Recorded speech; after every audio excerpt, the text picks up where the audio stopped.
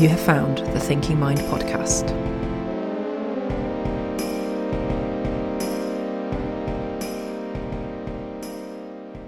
Today we're going to be answering a listener question, or rather a series of questions.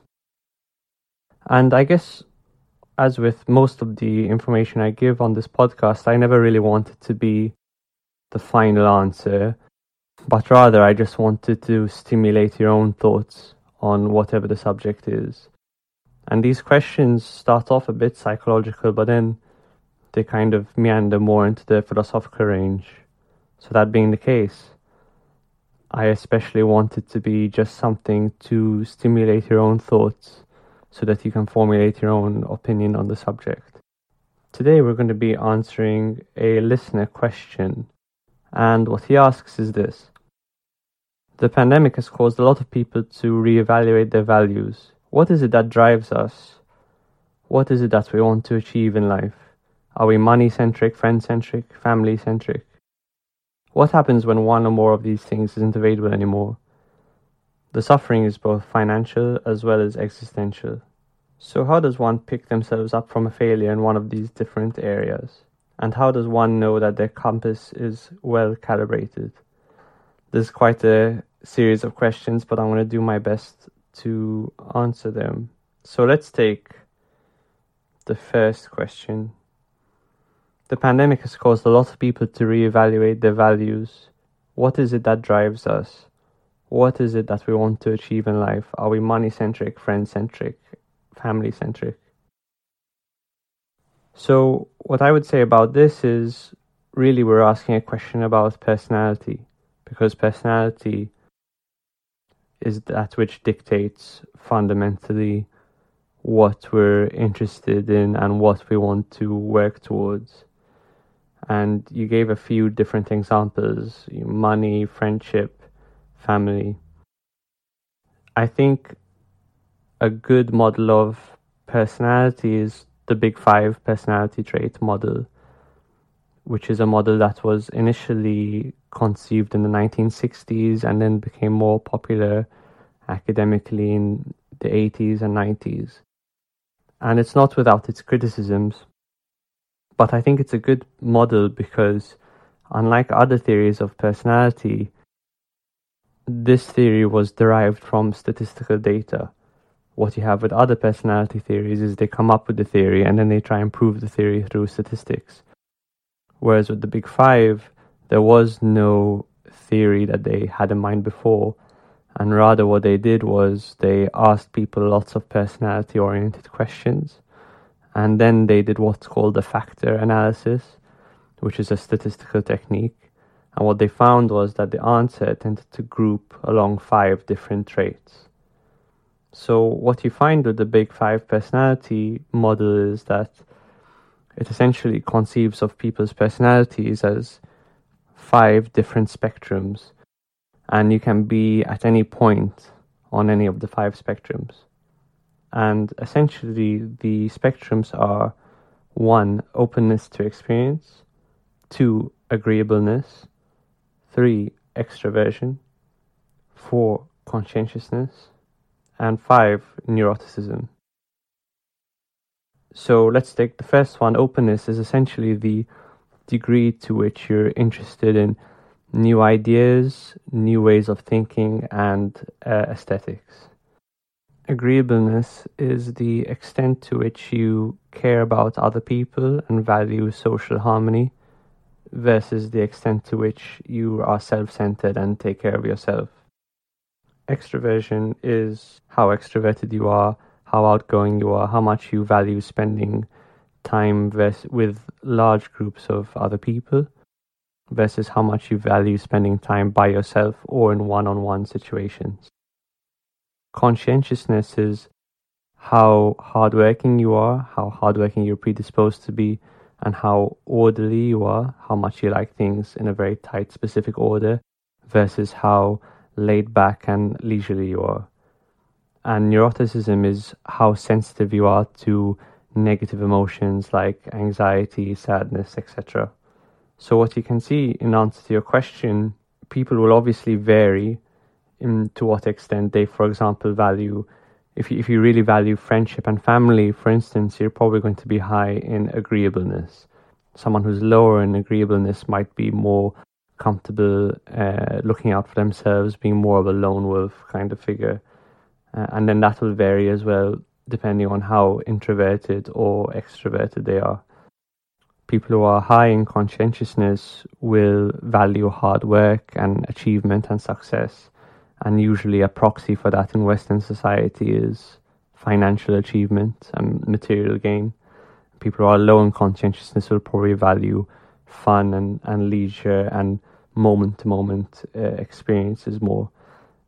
People who are high in openness will very much value newness, novelty, new ideas, aesthetic beauty and art, whereas people who are low in openness tend to be more conservative in that regard. They like to do things the way they've always been done. They prefer execution of existing ways of thinking rather than taking the time to come up with new ways. People who are high in neuroticism tend to value stability, obviously, because they're very sensitive to negative emotions. People who are low in neuroticism might be more prone to novelty seeking. They tend to be more resilient. It's important to point out that all of these traits exist in us because they're all adaptive, they're all valuable in certain situations. And so we've evolved to have people who have a mix of all different kinds of traits in order to meet all the different and unpredictable challenges that life throws at us. Interestingly, more recent personality research has posited that there might actually be a sixth trait, a sixth spectrum called honesty, humility. And that's people who are high in honesty, humility, obviously are very honest, transparent, and value that sense of being open and straightforward, whereas people low in honesty, humility might be more subtle, shrewd, subversive, deceptive, etc. I think you find that most people are kind of a balance of the different traits, but then obviously some people will be outliers. So I think most people need some sort of career path, but they also value friendships, but they also value romantic relationships. But there'll be the odd outlier that might disproportionately value one trait very heavily, like career, or other people might disproportionately really value relationships or family. So really you want to figure out where you lie on the different traits as a kind of just to get an idea of what your preferences are. I would suspect that like most people, you might be a balance of the different traits, as I mentioned. So a good way to develop a bit of a map of, what your values are is to take a Big Five personality test, and that'll give you a sense of where you lie on the different traits. So the next part of the question is, what happens when one or more of these things isn't available anymore? I think it's unlikely that in an individual's life that one of these things would become entirely unavailable. Like, it's very unlikely that the possibility of work, for example, would disappear entirely. It's possible that your work might disappear or your job might disappear, and obviously we're seeing that in a big way because of the pandemic.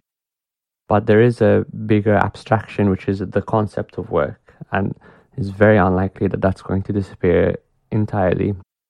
It's unlikely that relationships, romantic or family relationships, are going to disappear entirely. Of course, you do get extreme scenarios, but in all likelihood, rather than one of these things disappearing, what you're going to get is your current version of that thing disappearing. And what that means for the individual is that they're going to have to reconfigure, their plan in their life or how it is that they pursue that thing. So if they have a particular job, for example, let's say they work in the catering industry and that job disappears because of the pandemic, they need to figure out either how to do a similar job under the new circumstances, or maybe even consider pursuing a new job altogether, or consider some sort of plan that can hold them over until the conditions change, such that they can do their old job again. And I think there's obviously quite a painful process of adaptation, but an important thing worth keeping in mind is that human beings are really designed to continually adapt to new situations, and that's how we became the dominant species on the planet. And a good way of thinking about it is that often it's the process of adaptation itself that can bring us the most joy and satisfaction, rather than reaping the rewards of having adapted. And we know this because, for example, this is exactly the way video games are constructed. Like, you don't get the most pleasure out of video games once you've finished playing the game. You get the most pleasure usually when the level of difficulty increases, and obviously all good video games are designed so that the difficulty incrementally increases, and you get the most pleasure as you adapt to the ever-increasing difficulty. And so life is like that, but I guess the problem with life is that, unlike a video game, it's not neatly designed so that the difficulty is gradually increased, but rather sometimes catastrophic events happen where all of a sudden we're thrown into a completely overwhelming and very difficult situation. But as we'll discuss later, you really can design your own plans and your own rules so that whatever endeavor you're pursuing, you can gradually increase the difficulty yourself, and hopefully set the rules yourself to give yourself that, to allow yourself to fall in love with the process. So that's something we'll discuss in a second. You then go on to say the suffering is both financial as well as existential, and I agree with you. I think finances, again, in Western society, are often just a proxy for success and fulfillment, and it's a good proxy for obvious reasons. But often it isn't the money itself which, for example, people who are hyper wealthy are searching for, because if that was the case, then once they get hyper wealthy, they'd stop trying to earn more money. But they don't normally do that. They normally continue with their pursuits. And I think there's something to learn here in that. I think successful people are often successful because they've fallen in love with the process, rather than continually being fixated on and chasing the results. So the dark side of this is that I think some people fall in love with some kind of process and cling to it to overcompensate for some kind of basic anxiety or insecurity.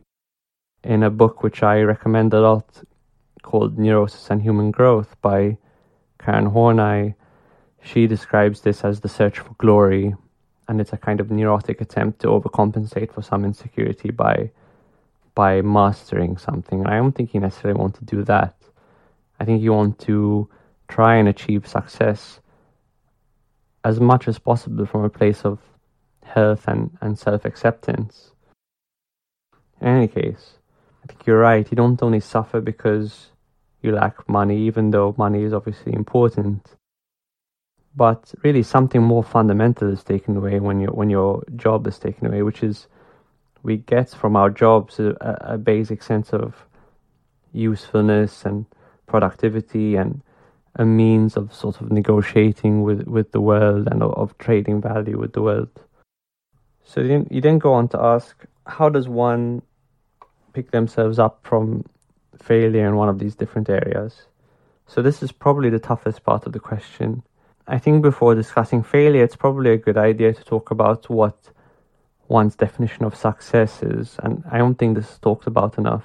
Often when pursuing a particular endeavor, we don't really take the time to specify what our definition of success is going to be. And I think if that's not examined, then our definitions of success are often unconscious, vague, and unrealistic.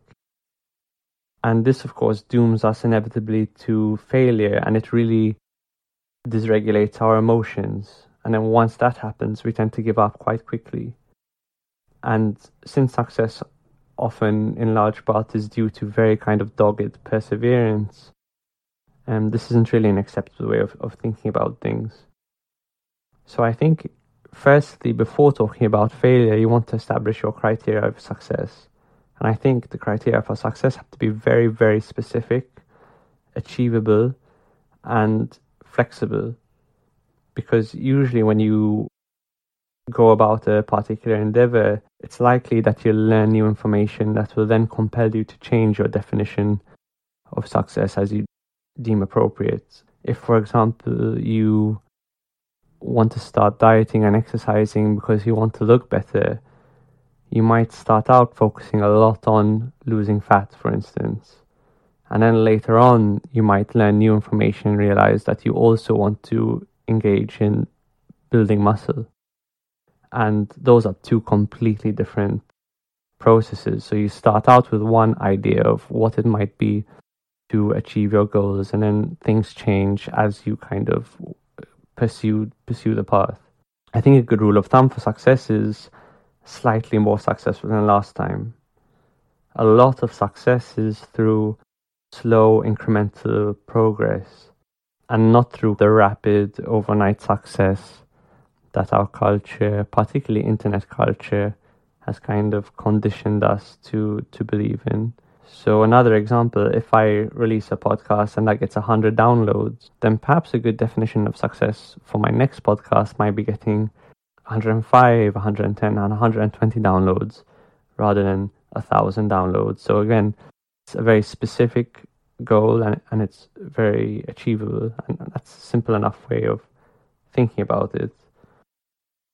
But another aspect of thinking about success that might be useful is to think in terms of process versus results. So are you going to think about success more in terms of the process you engage in, or more in terms of the results that you get? And I think to some degree, you have to do both. More often than not, we don't think about process at all, and we lean heavily towards results.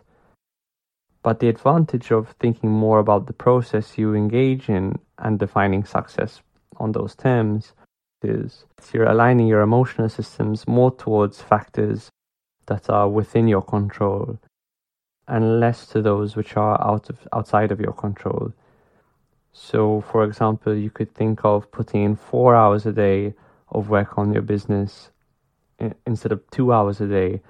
That's success in terms of the process you're engaging in, irrespective of what results you might get from the 4 hours versus the 2 hours. So you're making an effort to improve your process. Now, why would you want to align your emotional systems in this way? It's because emotions are ultimately what's going to allow you to put in the necessary hours of tedious work, especially at the beginning of an enterprise, in order to gain some kind of degree of competency. And it will allow you to be a bit more resilient when things outside of your control don't go your own way. So, to summarize, you can think about both process and results, and you can define your success as not just getting better results, but also improving your process. So to deal with your actual question, how to deal with failure, the key is, I think, to deal with your failure as information and feedback from reality, and not as fuel for some unhelpful narrative that you've developed about your life. And you'll know that this is happening if you catch yourself having thoughts like, why does this always happen to me? Or it's always going to turn out like this, or this is so typical. And this is fundamentally important because failure, as we all know, is inevitable. And a life without failure is not only unachievable, but frankly undesirable. I made a clip kind of conveying this idea called pain versus suffering, which you might want to check out. So in this case, failure is a form of pain, and as much as possible, you don't want to let it drag you down into unnecessary suffering. This is partly addressed by being careful about how you define success, as we talked about earlier. But it's also done by, when you do fail, carefully accepting and analyzing your failure from a perspective that's calm and rational. Broadly, I think this process requires a kind of balance between self-encouragement and self-compassion. So when you're pursuing something, the self-compassion allows you to accept yourself wherever you happen to find yourself on the path. while self-encouragement will allow you to analyze your situation and to persevere. So in a sense, you're kind of parenting yourself, and you're being both a nurturing mother and an encouraging father to yourself, and I think that's very important.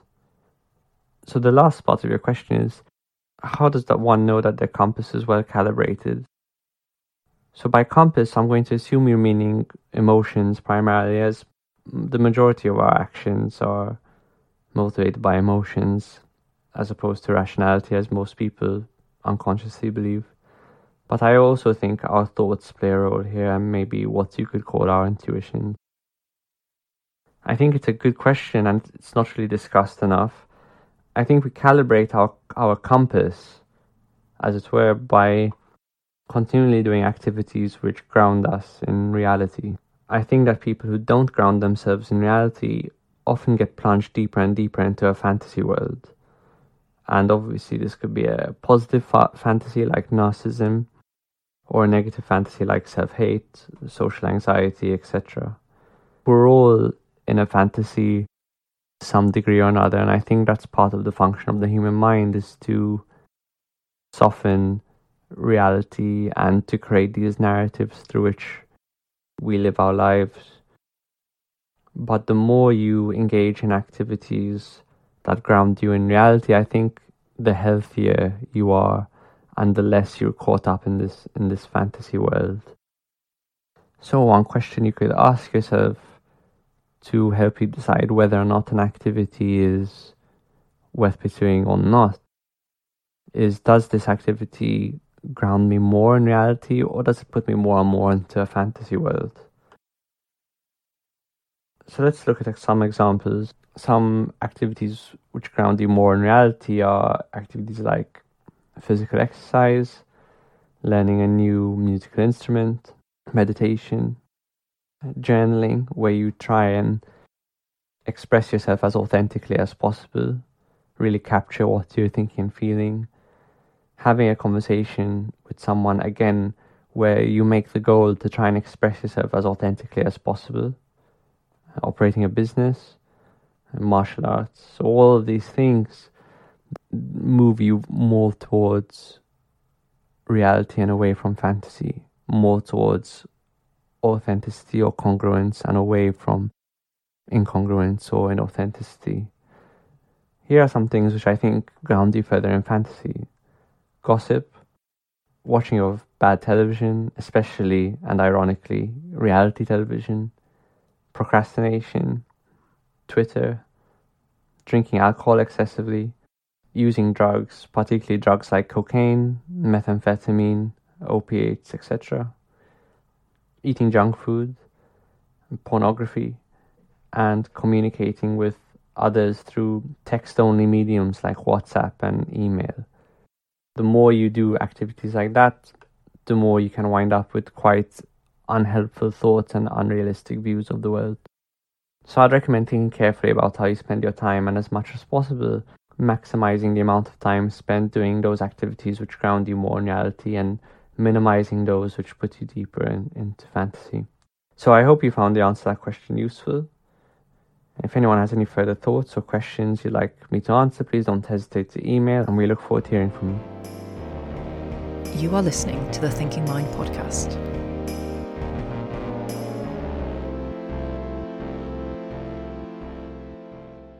If you enjoyed today's podcast, we'd love it if you share it with a friend, or you could give us a rating on Apple Podcasts, Spotify, or wherever you listen. If you fancy it, you can even buy us a coffee to support the team, and the links for that will be in the show notes. Thanks for listening.